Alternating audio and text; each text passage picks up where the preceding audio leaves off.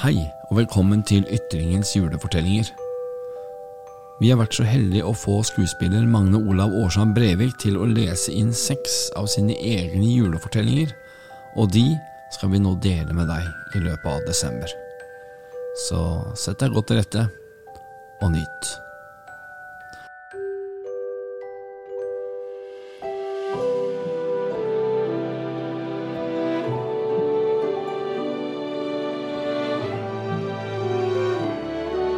En fremmed i mitt hus. Påsken hadde kommet svært sent det året. Egentlig hadde han ikke tenkt seg hjem til Bindal, men nå i siste liten bestemte han seg for å dra likevel. Han var sliten etter lange vakter på Rikshospitalet og trengte noen dager for seg selv. I lunsjpausen prøvde han å bestille togbillett, men alt var selvsagt utsolgt så tett inn til påske. Herman Gregersen, hans kollega, anbefalte han å satse på en ståplass på toget. Etter hvert ville det sikkert bli en ledig sitteplass, mente han. En merkelig fyr forresten. Han hadde aldri likt ham. For en del år siden inviterte han Herman med til Bindal på påskeferie, noe som ble svært mislykket. Det skjønte han allerede samme kvelden som de kom. Herman drakk tett og forklarte ut på natten at han hadde et alkoholproblem. Han fortalte også at han hadde sittet inne i sin ungdom, og dessuten hadde hatt 2 opphold på en psykiatrisk institusjon. Hans store sorg var at han en gang hadde måttet gi opp sine musikkstudier. Han ble aggressiv etter hvert, og Einar forstod at det var sjalusi inne i bildet.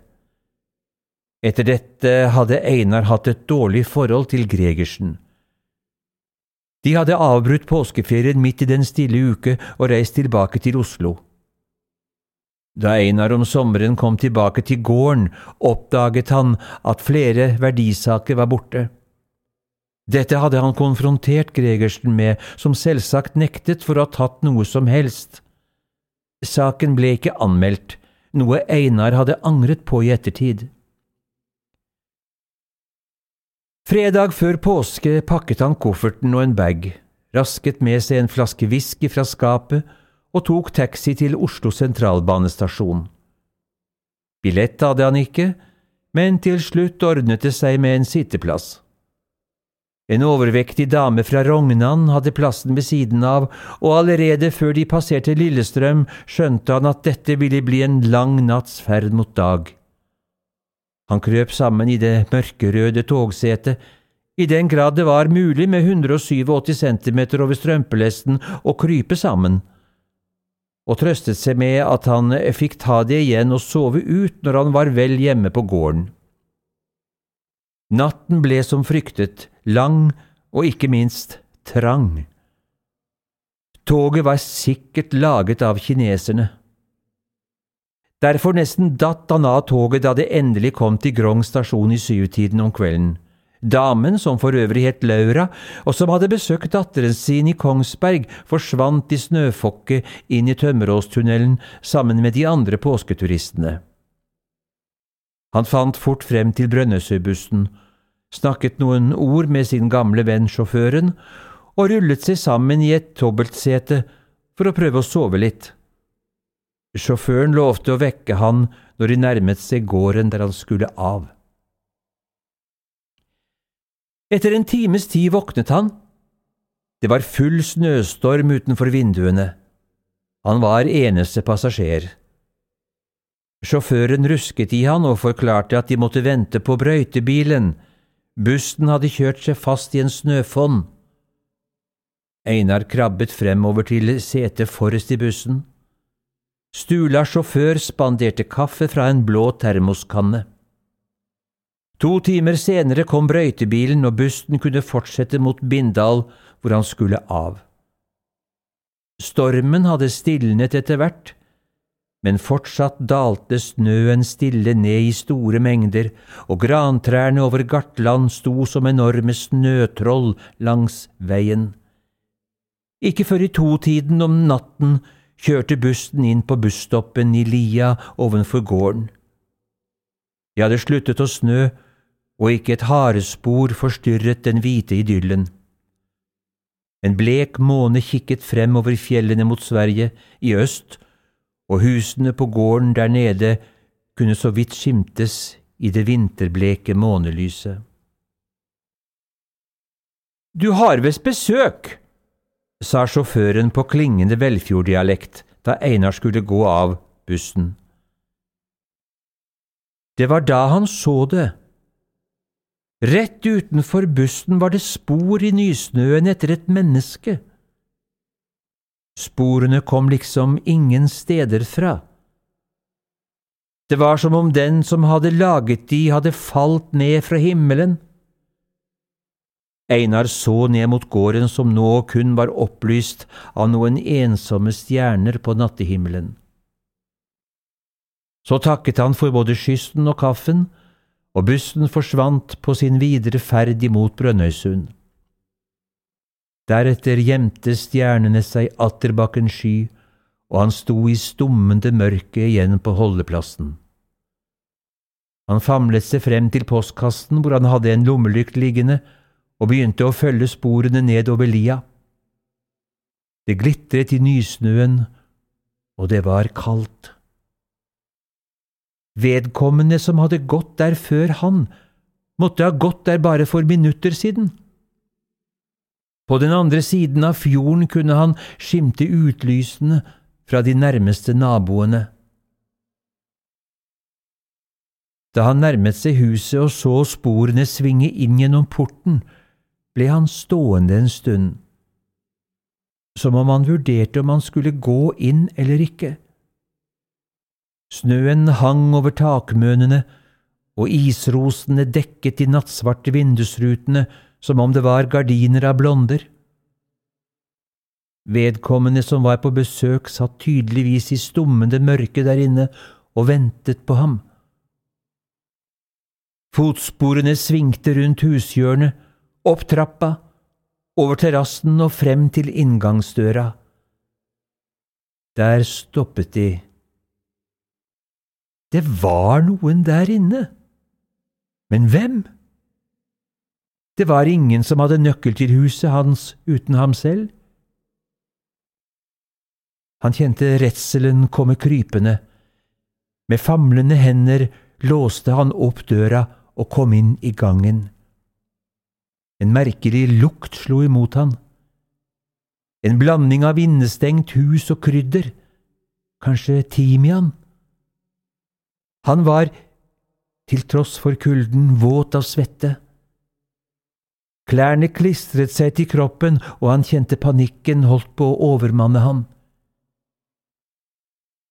Hvem ventet på ham der inne? Skjelvende lukket han opp døren til kjøkkenet og ropte et forsiktig «Hei!», samtidig som han lette seg frem til lysbryteren. I lyset ble han stående og lytte. Så ropte han om igjen. Denne gangen så sterkt han kunne. Ingen svarte nå heller. Fort sparket han av seg støvlettene og satte fra seg kofferten. På kjøkkenbordet sto en vissen yuccapalme som ikke hadde overlevd vinteren, og på kjøkkenbenken lå noen råtne epler i en keramikkbolle. Han ble stående helt stille, og nå hørte han at stormen hadde tatt seg opp igjen.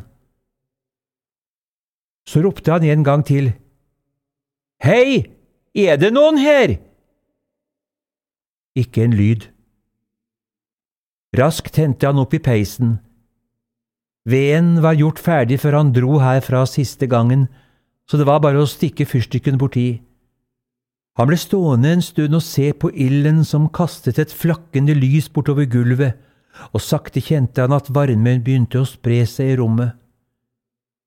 Deretter tok han whiskyflasken opp av baggen og satte den på kjøkkenbenken, samtidig som han tappet årsgammelt vann ut av kranen over vasken. Så tok han resolutt i håndtaket til stuedøren og åpnet den med et smell. Alt var slik han forlot det. Krydderduften der inne var om mulig enda mer påtrengende enn i kjøkkenet, og det var isende kaldt. Det gamle stueuret hang stille og dødt, slik det hadde gjort helt siden han var barn. Gardinene var trukket for, og over møblene var det hvite lakener. Det glitret av spindelvev i den bøhmiske lysekronen som hang høyt under taket. Han ropte flere ganger, men det var kun en øredøvende stillhet og stormen som svarte. Deretter gikk han opp i andre etasje. Siden det elektriske anlegget var frakoblet der oppe, gikk han med lommelykten fra rom til rom. Han skalv og tennene klapret, men visste ikke om det var av kulde eller redsel. Den gamle veven sto på det ene rommet, urørt siden moren hans gikk bort, og på det blå soverommet sto det gamle husorgelet. Da skvatt han til. Hva i all... Han holdt på å miste lykten. Den gamle runde orgelkrakken av rød fløyel og dusker av vilur snurret stille rundt sin egen akse. Rundt og rundt, som om noen akkurat hadde reist seg i all hast. Einar ble stående lenge og betrakte stolen, helt til den til slutt var helt stille. Han rygget ut gjennom døren og ut på loftsgangen. Så førte han strålen fra lommelykten rundt alle veggene helt til den stoppet ved den lange stigen opp til mørkeloftet. Forsiktig gikk han bort til stigen, klatret halvveis opp og ble stående med halve overkroppen oppe på mørkeloftet. Lenge sto han slik og lyttet. Med lommelykten lyste han innover loftet. Det var et stort loft, og gamle møbler og pappesker sto i store stabler. Han dunket hodet i en gammel primus, og spindelvev og døde fluer drysset som sne over han. Akkurat da han skulle gå videre opp stigen, hørte han det. Det gamle vegguret nede i stuen begynte å slå tunge slag. En metallisk lyd av rustne fjærer bredte seg gjennom hele huset, og klokken bare slo og slo. I skrekken slapp han lommelykten og prøvde å gripe etter den i luften, samtidig som han i det bekmørke rommet merket at en hånd tok tak i stigen og rev den over ende. Han mistet balansen og falt, ned i mørket. Det føltes som en evighet før han traff det første gelenderet. Derfra gikk han i flere kast nedover den lange trappen ned til første etasje. Sent på ettermiddagen, dagen etter, våknet han av musikk. Han satt i lenestolen foran peisen på kjøkkenet. Det var alt blitt mørkt, og han skjønte at han var hardt skadet. Noen spilte på det gamle orgelet oppe på loftet, og han kunne tydelig høre hvordan bena på den som spilte jobbet med orgelpedalene. Den ene påskesalmen etter den andre runget gjennom huset. Det brant lystig på peisen. Han kunne ikke røre seg. Han hadde store smerter, og en blodig bandasje av et kjøkkenhåndkle var surret rundt hodet hans. Han så ned på bena sine, og skjønte at de begge var brukket. Blod hadde rent nedover haken hans, og jakkeslaget var klistent og rødt. På peishyllen lå mobiltelefonen der han hadde lagt den. Med store smerter fikk han til slutt tak i den. Like etterpå fikk han kontakt med 113. En hyggelig dame i Namsos ba han sitte helt stille til hjelpen kom. Han fikk også bedt henne om å sende politiet, at noen hadde prøvd å drepe han. Halvt bevisstløs og gråtende hørte han lyden av orgelmusikken, og stueuret blande seg med hans eget hikst om hjelp. Etter hvert økte lydene i huset til et inferno. Vinternatten var mørk der ute, og stormen hadde økt i styrke. Han mistet mobiltelefonen på gulvet, og så gled han sakte inn i sitt eget mørke. Han våknet av at noen banket på ytterdøren. Gjennom kjøkkenvinduet så han 2 menn i gule jakker. De ropte på han, ba han åpne døren. Han kunne ikke bevege seg. Til slutt slo de inn ytterdøren og kom inn i kjøkkenet med en båre. De snakket vennlig til han. Han fortalte alt som hadde skjedd. Den ene ga han en sprøyte i armen, og den andre lyttet på brystet hans og tok blodprøver. Hele tiden hadde de kontakt med sykehuset på mobiltelefoner, og en liten dataskjerm sto flimrende nede på gulvet. Så hørtes bildur på nytt, og lyskastene fra 2 biler feide over huset før de svingte inn på tunet. Det var lensmann Lars og assistenten hans Maria. De kom løpende inn på kjøkkenet samtidig som de tok et overblikk over situasjonen. Med det samme hørtes et skrik inne fra stuen. Det var som fra et menneske i den ytterste nød. Deretter fulgte lyden av tusenvis av krystaller som falt fra himmelen. Lars og Maria stormet inn i stuen sammen med ambulansepersonellet. Pasienten var glemt, klokken hadde stanset, og orgelmusikken på loftet hadde dødd ut. Krydderduften var påtrengende, og vinterstormen raste gjennom Sørfjorden. De ble alle stående som fjetret. Midt i rommet hang Herman Gregersen. Han hadde hengt seg i den bøhmiske lysekronen. Senere ble Herman Gregersen båret ut i politibilen og tatt til Kolvereid. På mørkeloftet hadde politiet funnet klare bevis på at noen måtte ha bodd der oppe ved flere anledninger, samt en bag med uerstattelige verdisaker fra huset, blant annet 2 vaser fra Ming-dynastiet. Så bar de Einar ut av døren, og neddopet av morfin ba han ambulansepersonellet slå av alle lysene og låse dørene. Da de hadde surret han fast til båren, kastet en av mennene et diskret blikk på den tomme whiskyflasken borte på kjøkkenbenken. Så forlot de huset, men snøkovet gjorde det vanskelig å puste, og stormkastene sloss med det gamle tuntreet.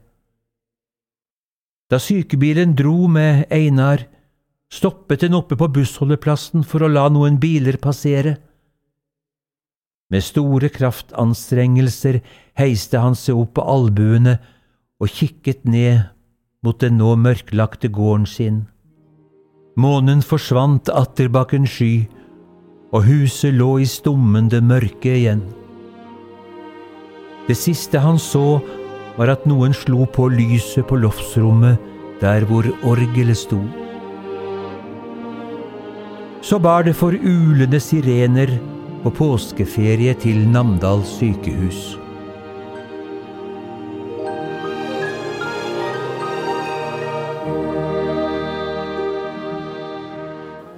Opplesningen med Magne Olav Aarsand Brevik spilt inn av Fabian Giru, og sendingen for øvrig siden bearbeidet og mikset av Knut Sandersen.